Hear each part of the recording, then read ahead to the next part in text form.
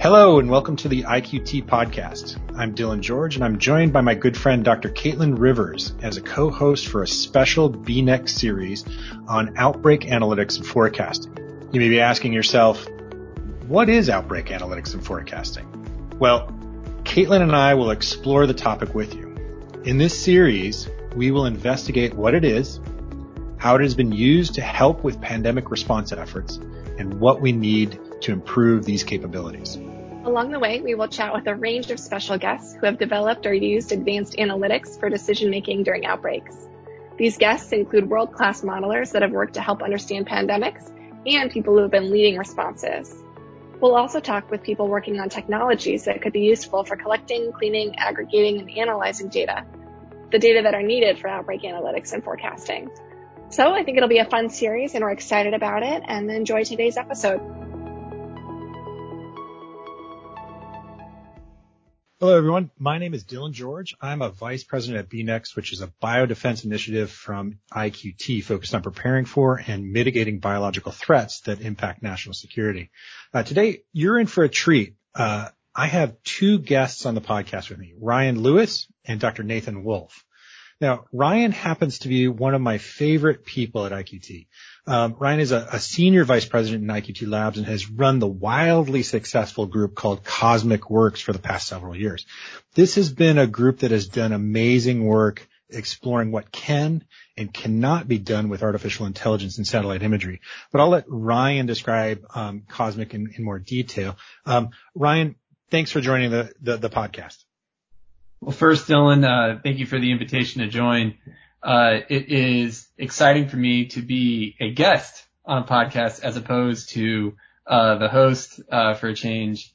And as Master Yoda once said, there can only be two, a master and an apprentice. And I believe I am now in the apprentice role. So thank you for having me on the show. And for all the listeners out there, as Dylan mentioned, I run an applied research group at InQtel called Cosmic, and we focus on the intersection of computer vision technologies and geospatial applications. One of those applications that we have focused on is how you can look at imagery to make predictions about what is happening in the world. And I think the topic that we are talking about today certainly extends beyond geospatial data sets, but it is one that is both particularly interesting from a data analytics perspective. So excited to be a part of the conversation. So Ryan and I recently were talking, and he mentioned a fascinating article that he had been reading in Wired. The article was entitled, "We Can Protect the Economy from Pandemics. Why Didn't We?" Ryan said to me that, wouldn't it be cool for us to have this guy on a podcast? And I said, I think we can make that happen. Turns out I knew this guy that was mentioned in the article quite well. It happens to be Dr. Nathan Wolfe. Nathan and I have been colleagues since the early 2000s as we bumped into each other in academia and other incarnations of our respective careers. But, Nathan is this interesting character. He spent his youth, kind of almost ill-spent youth running around West Africa chasing viruses to see if he could figure out how frequently they jump from animals to humans. And it turns out it's a lot. And it's the source of the majority of infectious diseases in humans. And this became something of a passion for Nathan to see how to understand and potentially stop what are these zoonotic jumps from animals to humans from becoming pandemics. He's been successful academically. He's been published extensively. He's pulled down tens of millions of dollars in academic grants over the years.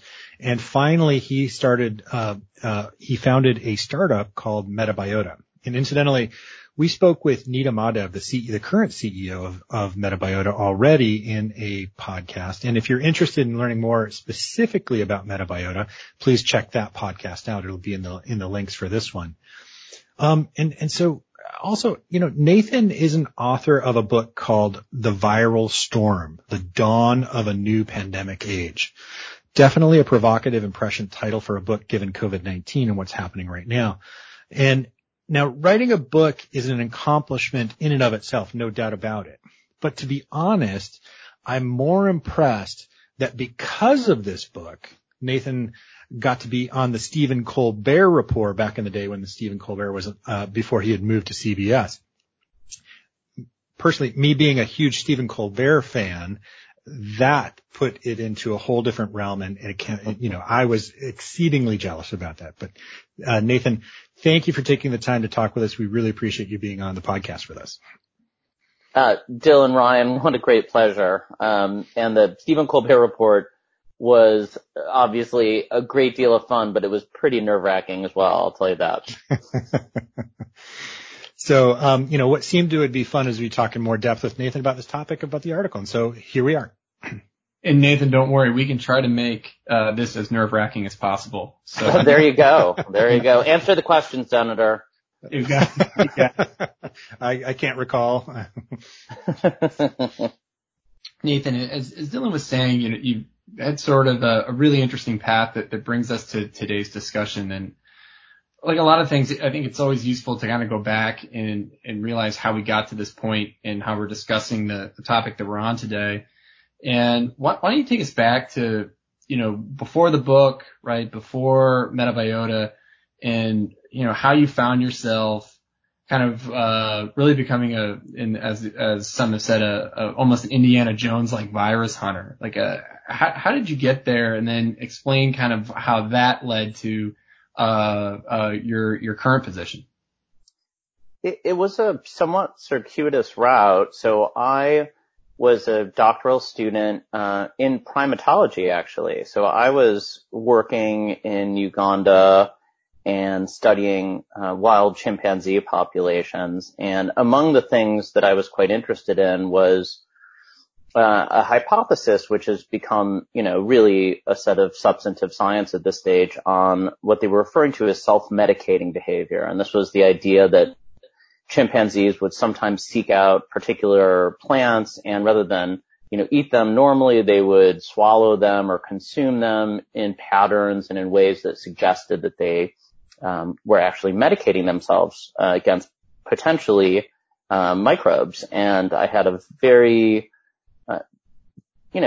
excellent mentor at the time, Richard Wrangham, who's a professor of primatology and one of the people that really was at the forefront of wild chimpanzee studies. And he said, look, if you're going to ever say something convincing about this, you're going to need to understand the underlying epidemiology of the viruses in these animals. And frankly, from my perspective, it was just a bit of good luck, because as I started to think about the viruses of chimpanzees and gorillas and the other broader microorganisms, it brought me into the world of microbiology and of the origins of human disease.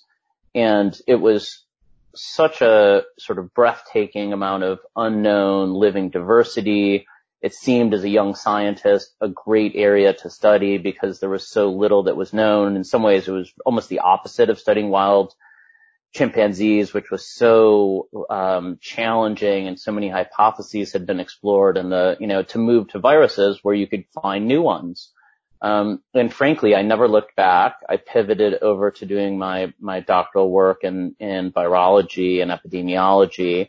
But that was really the origins of it. And so I started off really being a field-oriented virologist, and have, continued for the first half of my career to work with wild ape populations, which I think, as you know, have become, very, very important and interesting in terms of, number one, being the origin point for important human pandemics like HIV, being deeply related to the origins of other human microorganisms like malaria. They represent, fascinating sentinels to their natural surroundings. And so as a consequence, they're hunting a whole range of different primates and other organisms, obviously without cooking, which means that they accumulate pathogens which are potentially of interest to humans. And from there, it became, broader, not just to sort of apes, but to the origins and emergence of human disease. And then I had this great opportunity to work with Don Burke, who then went on to become the dean of the University of Pittsburgh School of Health, among many other accomplishments. And he gave me this incredible opportunity, along with my Cameroonian colleagues, Aitel and Pudi Ngole, to help start a site as part of my postdoctoral work in Cameroon. And the objective there was to really see if we couldn't view the ongoing transmission of viruses from animals to humans. And particularly at the time, we were very interested in retroviruses. So it had been well known that, HIV was a virus of wild primate populations, and HIV-1 in particular of wild ape populations. Could we look to individuals who were exposed to wild ape populations and other primates and actually see the cross-species transmission of retroviruses? And then we were successful in doing that. We were able to document the first sort of natural transmission, quote, natural transmission of retroviruses, that was really viewed in real time, in this case of these simian foamy viruses. And then to make a long story short, the interest continued to sort of evolve and broaden, and it became much more about setting up broader predictive, preventative surveillance systems. And then I was, again, had just the good fortune to be around when, USAID Predict, was really just beginning and was, along with Wildlife Conservation Society and UC Davis and EcoHealth Alliance, was able to be one of the founding kind of recipient participants in the Predict project, which took it to a different level, which really said, look, we can go around the world and we can try to set up listening posts, and we can do capacity development and develop methodologies for documenting the viruses that are out there that have the potential to jump into human populations. And that actually now has the potential to go on and become the Global Virome Project, which is proposed as an effort to identify the vast majority of animal viruses that could go on to become human pandemics. And that's sort of the outgrowth of Predict. And then I would say somewhere around 10 years ago, I really started to become fascinated not just with the morbidity and mortality consequences, but the livelihood consequences.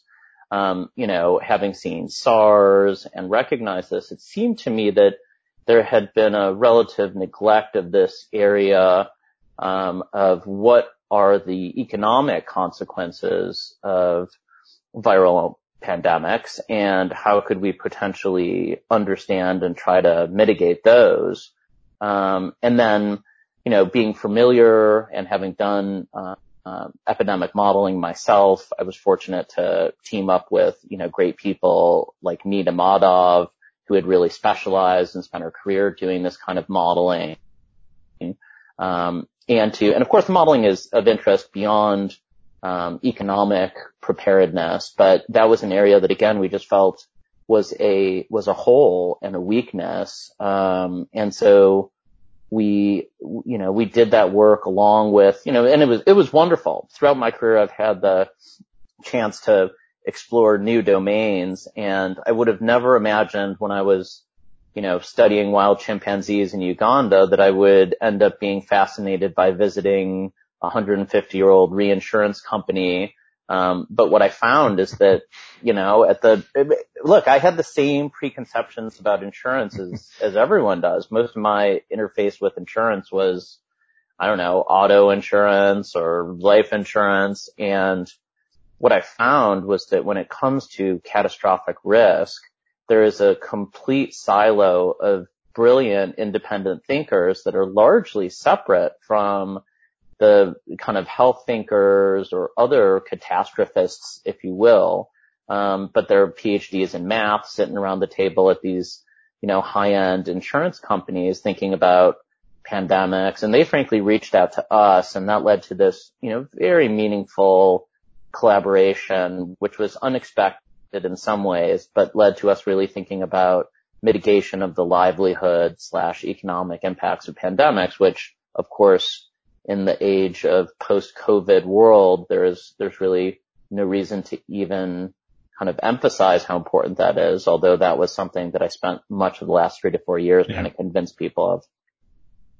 Well, I think what's particularly interesting too is it's rare when a personal experience aligns almost completely with the development of a whole new field of study and industry. And so just listening to your story, is really exciting because in so many ways it couldn't be timed better. And, just going back to your, I'm a bit of a Forrest Gump of, like viral origins, then global surveillance, and then economic stuff. I've just been sort of at the right place and at the right time to see the groups of people and sometimes participate in the foundation of kind of effectively new fields. So yeah, I do feel just so fortunate. Well, and do you like Dr. Pepper like Forrest Gump did? Because if so, that completes I will take it. I will own it. Sometimes stumbling into being in the right place at the right time is just the ticket. But, I think one of the things that really jumped out at me in just listening, to your story is, before Metabiota and when you were working on the USAID Predict problem, to me, as someone as a layman looking at this particular field, the concept of developing a real-time sort of prediction system for pandemic risk it's really hard to wrap. It was just really hard to wrap my mind around in some ways, just because as a big fan of Taleb's Black Swan book, which was a book about really outlining the impact or the unintended impacts of unpredictable events. In some ways, I at least initially thought of almost like these extreme pandemic risk as almost like an extreme outlier event, which follows like a non-Gaussian distribution, i.e., it's almost impossible to predict. And yet, listening to you talk, and the more I've learned about your work, that's actually not the case. And in a lot of ways, I'm still just amazed by that our ability to pinpoint the point of risk for these types of events. I just find that very interesting that you have the ability to do that in set cases. Yeah, and I think for me, it's really helpful, and I increasingly kind of think of it more in the context of sort of preparedness, because people, when they think of prediction, they do think of sort of, near-term forecasting of a hurricane, something along those lines, whereas and I would say working with the insurance industry has been very helpful in this sense, because they have to address a whole range of phenomena whose future probability distribution is effectively unknown, but they need to make choices based on that. And so as a consequence, they start off with modeling approaches, and they try to think about what we know about historical events, and they start building. And what you find, and it's quite remarkable, is that these systems, really go from what sounds like pretty wild guesses to begin with to much more sophisticated tools for assessing the particular risks of different entities, right? Because different cities, different countries, different agencies, different corporations or small businesses all have particular risk kind of fingerprints, if you will, that are distinct from one another. But understanding those distinctions can help to facilitate a rational mitigation strategy. And I think this works across a very wide class of risks. And there's some, please. Yeah, and it's been really interesting though too. It's like, because you had mentioned, your prior to, 10 years ago, your main interaction with the insurance industry was with, your car for home or for fire or things like that. And where it's, there's a good body of empirical data out there in terms of the frequency and impact of those events. And so you can just look at the data and do basic actuarial kind of statistical analysis of those empirical data. Whereas as Ryan was pointing out, for much more rare events like natural disasters or pandemics, you need to augment those empirical data with fairly sophisticated models to get a better distribution of what that frequency and impact looks like. So you can actually do those risk analytics. But, there's been a broad, expansion of effort in that space of risk analytics to improve those capabilities. And that's what Metabiota has been kind of at the forefront of doing. I was just going to say, and I'm sure referring to Nita's podcast is the right one there, but and then sometimes you just to build on that, as you know, Dylan, is sometimes you combine, right? You have your historical event catalog, and then you have your modeling catalog, and sometimes you need to do extrapolations from regional historical events to see the different ways they might have been as substantive pandemic events. But just to drill this down, because I think that one way that helped me to think of ways of attempting to have quantitatively oriented preventative measures against these fairly rare and substantive events was a very specific case study. And this was something that we were approached to do pretty early in our relationship with Munich Re. And they had this fascinating problem that reinsurance companies have, which is they have to address the possibility of what they call a mortality shock event. So as a reinsurance companies insure primary insurers. So all these primary insurers that are putting out life insurance, they say, well, we don't know how to deal with really unusual events that would kill a lot of people and make us go bankrupt. So we'll go to the reinsurers, and that's their job, is to come up with reinsurance. And they have that for life insurance. And as you know, life insurance, there's no exclusions, right? So it's not like there's an exclusion for a particular peril. And they came to us, and and we worked together to develop particular models to understand their risk associated with particular events. And here's one of the most fascinating things about it was they found what they call a counterparty. So effectively a way for them to balance their risk books. And this was one example of it was a pension fund. Mm-hmm. Okay. And that was a fascinating example. Mm-hmm. I find this to be so deep and so important because these pension funds, what happens to them is because they by and large pay out living individuals. If there's a mortality shock and a pension fund loses enough of its pensioners, then it suddenly is sitting on capital, right? Now, this is morbid sounding for some, and it's potentially a challenging topic to think through, but think of it this way. In a situation where you had a mortality shock event, I don't know, call it an order of magnitude more mortality than COVID-19, something like that.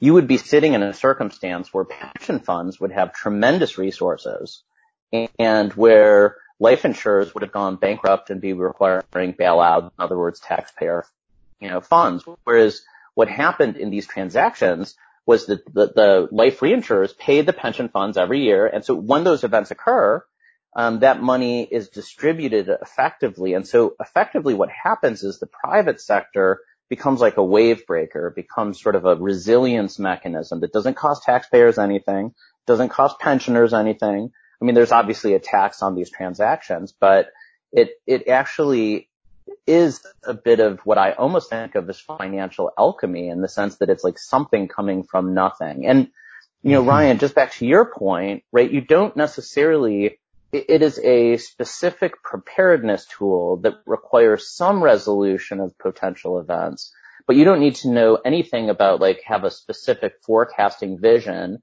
in order to use that bit of sort of, if you will, predictive insight in order to create a resilience cushion. And that, from my perspective, is the model that I see as expanding well beyond life insurance to business interruption risk. And we can get into some details of how the public-private partnerships can facilitate this. But just one more note on it. What I love about it in the context of other, very valuable efforts I've been involved with is the beauty of the private sector approaches is that if you can get them up and running, if you can bootstrap them, they are self-sustaining without requiring outside investment. So it is one of these situations where we could, potentially without massive foundation or government support, get additional, substantive resilience baked into global societies. And so that's one of the reasons that I just love it. And if you want, I'm happy to explore the public-private partnerships, which I think are a big topical current issue that need to be addressed. Definitely. And I think, what you're describing, a couple of things to unpack there, but what you're describing on essentially a public marketplace, for deferring the cost, or at least some of the cost of this type of risk is what really, motivated, me to ping Dylan.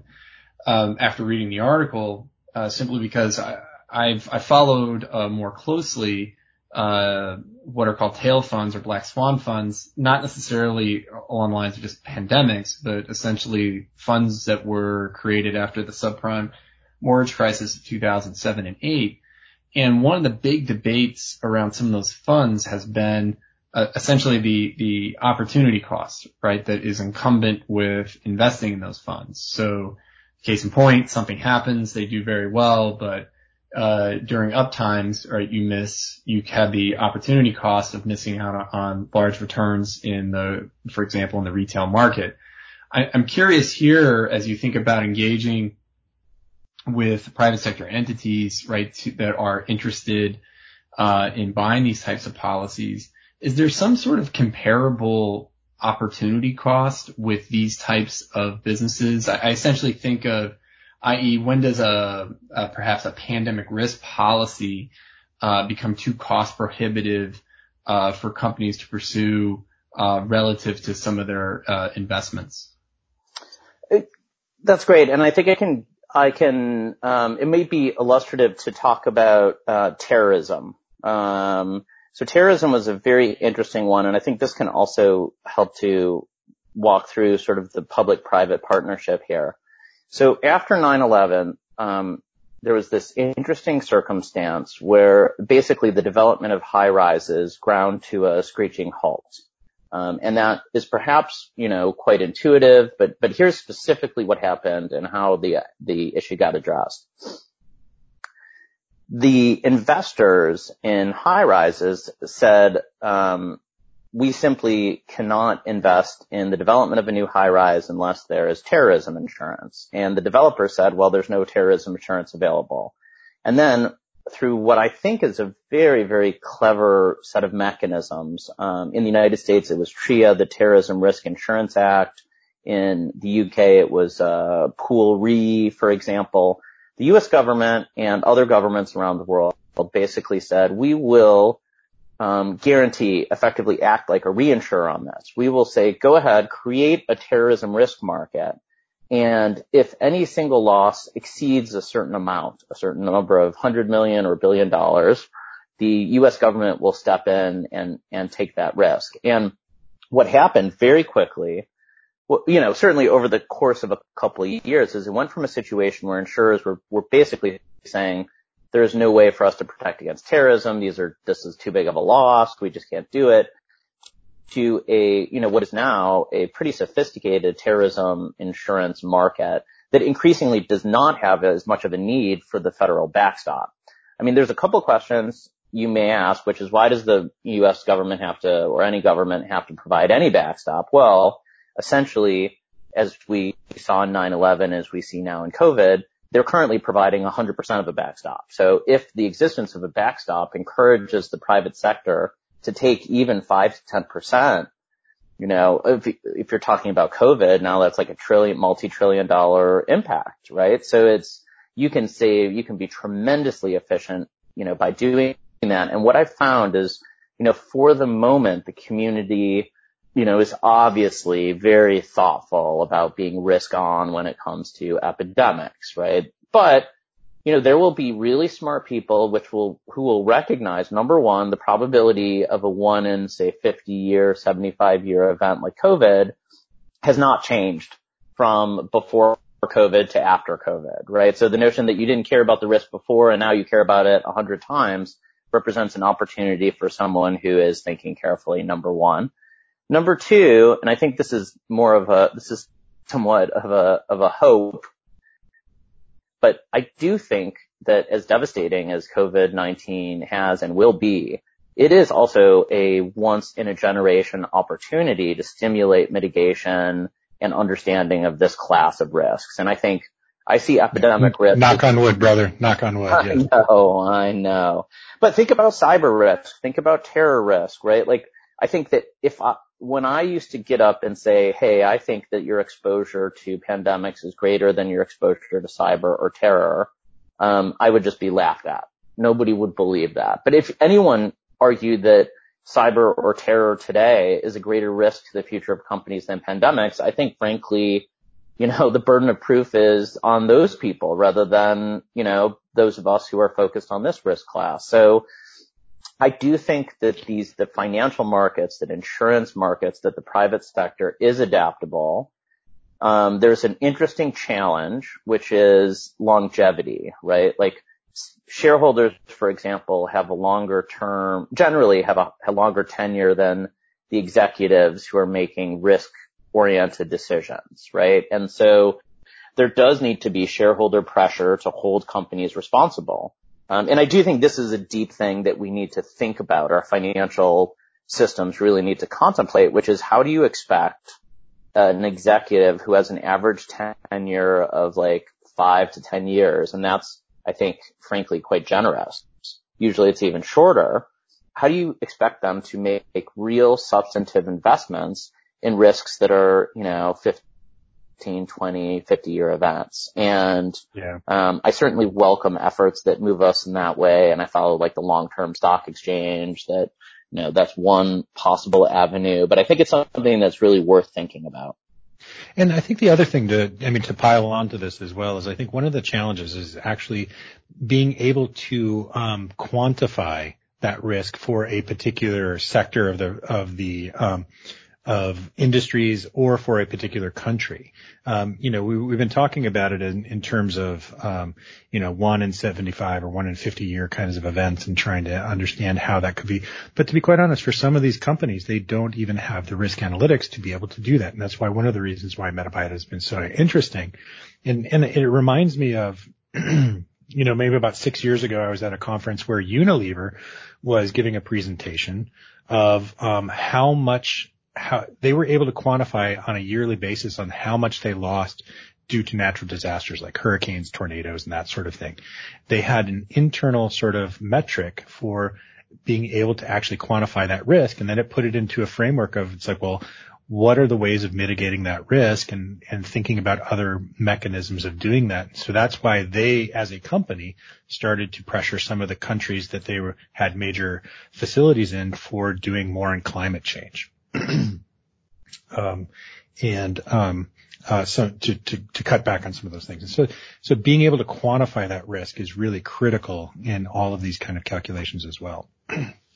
I think that's exactly right. And just to build on it, as you all know, everybody's become an epidemiologist and there's, 1,000 COVID models. But I think what is most exciting and unique about Metabiota is it's spent many millions of dollars of private investment funds and spent, 5 or 6 years developing models that aren't just about like, where is COVID going, but more specifically, how do you as an entity, whether it's a company or an agency or a government or a city, what is your exposure to these risks writ large, and how do you mitigate those risks? What are the most effective ways for you to address the particular risks you have? And it's still something that's the only set of tools that I'm familiar with that's really capable of doing that and combining it with the sort of, real-time modeling and data that you do see much more ubiquitously right now. The other thing I might point out that I think is of interest, you mentioned Unilever. And I do think, right, the longer term, but the companies that have been in existence for long periods of time, right? Munich Re is a classic example, 150-year-old company, may have a slightly different time horizon. The other one interesting point to think about Unilever is, I believe they are among those companies that has been quite successful associated with the pandemic, right? Because they sell things that people have been hoarding, frankly. And I do think that that's an important point to point out to Ryan's earlier point, which is if everybody loses, you have a very, very difficult time basically, equilibrating risk and transferring risk. But that's really not the case. There is what's called risk appetite. And some of those may be family offices that are looking for long-term gains and want like non-correlated assets. Some of which may be companies that what we've learned during this pandemic actually provide critical services whose needs not only stay the same, but might actually go up during pandemic circumstances. And what this creates is the potential for a whole range of financial tools that eventually, I believe, will protect individual portfolios, just like you have, you can have, I don't know, like a ETF of fill in the blank in your portfolio. Like you can invest in a cyber ETF, something like that. I believe that there will be ways in which we can have a whole range of financial mechanisms that will, help on many different levels to provide different resilience. And I think there's been this divide between epidemiologists and economists. It's like for epidemiologists, thinking about livelihoods is very fraught because somehow we feel like we're being forced to like come up with a value for human life. And now there's some great Pareto methods and others to look at frontier effects. And there's a great article from the NBER recently on this that I can give to you for your folks to cite. But I think, look, the broader point is we are making decisions that affect morbidity, mortality, and people's livelihoods. And it is completely reasonable for us to think about all of them. And there's low-hanging fruit for epidemiologists to apply their tools to mitigate livelihood loss because it's just been neglected relative to morbidity and mortality. And that is definitely, one thing that has driven my work over the last 3 to 5 years. One of the things, though, that just really jumps out at me that is really compelling is the work you and Metabiota are doing, right, to drill down, as you were saying, to like industry-specific levels or even company levels in terms of exposure. And when you're thinking about developing a market or creating a market, essentially, for these types of risk products, right, it starts getting really interesting when you think about the economic effects, assuming those products grow, on certain industries. So think, and I know you've mentioned this before, like think about the impact on an industry like hospitality or travel, like what we're seeing right now with the airlines, their exposure to risk, given the fact that some of the best techniques we have today, right, are social distancing or quarantine. Obviously, their exposure is much higher. So I immediately start to wonder, what happens in those industries as there is an effort to not only buy this type of insurance, but in some cases it may even be mandated in the future by the government, just given the impact of any future event could have on their bottom line. I think we'll have to watch exactly what happens. And I do think we will see parts of the world where there is regulation in order to mitigate, frankly, taxpayer impact from future events. And I think there's going to also be a substantive private market, right? And I do think none of these other new risks are perfectly analogous. Not to imply that pandemic is really sort of a new risk, at least, over the past decades. But if you look at cyber, if you look at terrorism, cyber is a great example.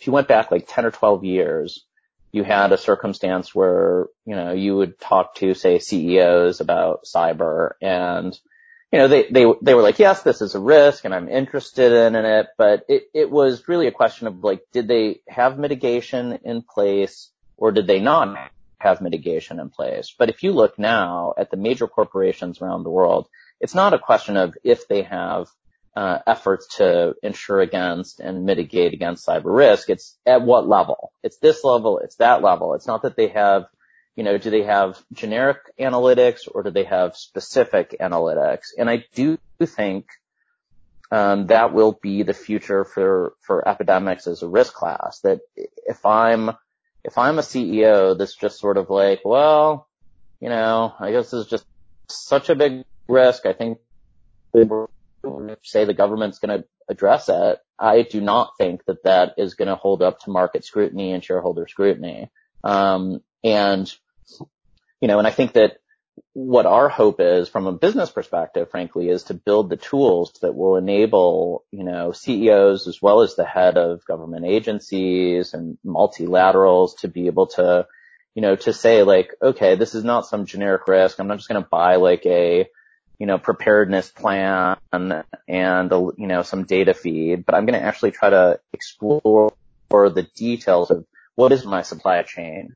Where are my people located? What happens to consumption of my products during these kinds of events? And where are my specific weaknesses? And how do I address those? And it'll be through a combination of, preparing for, monitoring, and, buying insurance against these sorts of events. And I think that will, simply be a part of the future of the private world. And then there's some fascinating, public sector mechanisms as well. We've been doing this amazing work with the African Union, African Risk Capacity, and they have a sovereign level insurance for African nations that they've developed for flood and for drought. And it's basically, and I think if you all are not familiar with it, you'll find it real interesting. So, and it sort of unites some of the earlier work I did with the recent work I'm doing, which is you work in countries that may have, very limited discretionary funds to respond to outbreaks. And as you know, those tend to be some of the countries that are really the hotspots for the emergence of these kinds of epidemics. And you help them to develop contingency plans. After X number of cases, we will do X, sort of take the human out of the loop of that response.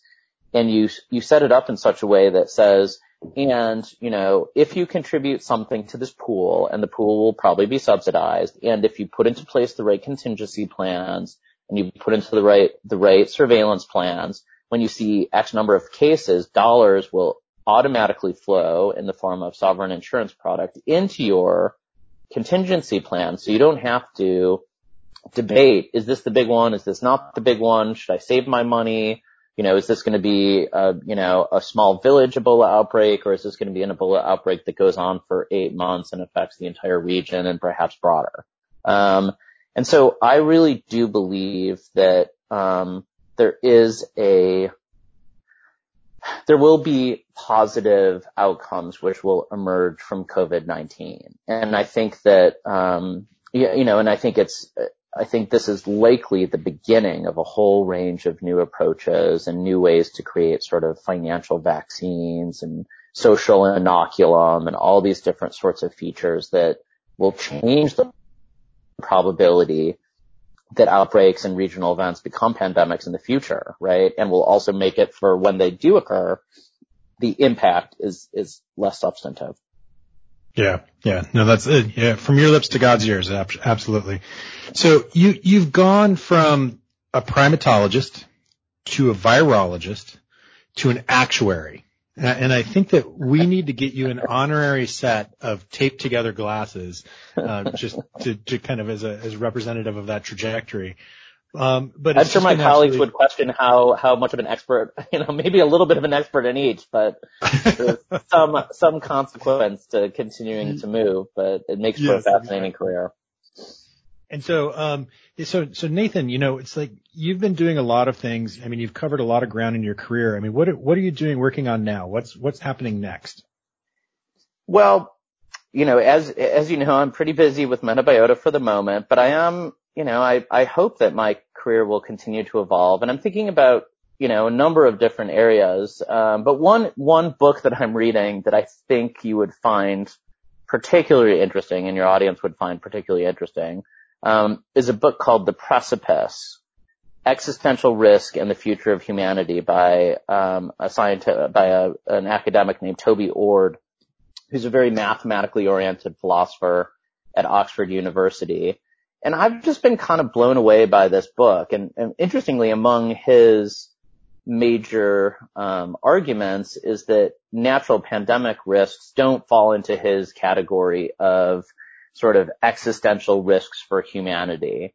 But he puts forward an argument and a discussion which I think is very, very useful for all of us, and talks about a set of risks that we are investing so little in, that I think at this moment where we've seen a massive risk that most people just didn't think about, probably because some of our innate biases was significant, to think about a broader perspective. And his argument is, when he calculates all these potentially existential risks that humanity faces, the global investment is less than we invest in ice cream each year. And his part of his point is we should start with more than that.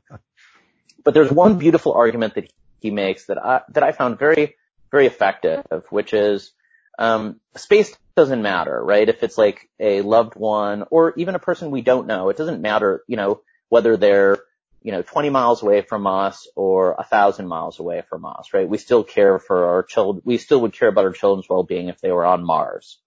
And he extrapolates this to an intergenerational perspective, right? Which is that we somehow very naturally discount our responsibilities to future generations, which will hold many, many more people than have ever existed prior to us. And I just think it's a natural time for us to stop and think about, what we've done as a human population, both the sort of more scary and dark sides of it, as well as some of the more exciting and beautiful parts of it, and how we can utilize some of the tools that we've developed to, solve our day-to-day problems, which are obviously paramount, but also think to the future about what are the more fundamental and existential risks we face. And I think he did just a wonderful job of talking through that. So I'm enjoying reading that book right now. It is really fun that you brought that up because it is actually on the pile of my books to read as well. I just actually picked it up recently and it looks to be a wonderful read. So thanks for that recommendation. Really appreciate it. So if people are interested in learning more about you, or the company Metabiota, how would they go ahead, and get a hold of you? Well, I would encourage people to check out, Metabiota's website. I mean, it's a busy, fast-moving startup company. So as a consequence, it's not always the most up to date, but there's some great videos that demonstrate the power of the analytics tools and platform that's been created by Metabiota. People can always, I'm not very active on Twitter, but if you look into my feed, I've posted on most of the work that's been done recently on us. And that's, at Virus Hunter. But, I'm available if people want to reach out via Metabiota. It's our pleasure to interface with, individuals or institutional corporate leaders and help talk them through some of the work that we do. Government, of course, has been, really critical supporter and an important customer and consumer of our product for a number of years. Nathan, always, it's an absolute pleasure talking with you. I really appreciate you taking the time to chat with us. Great discussion. Thanks for the great questions. Ryan, always wonderful to be with you as well. Hey, I'll come back anytime. This was great, Nathan. And thank you to the listeners for tuning in. Be safe, be healthy, be kind.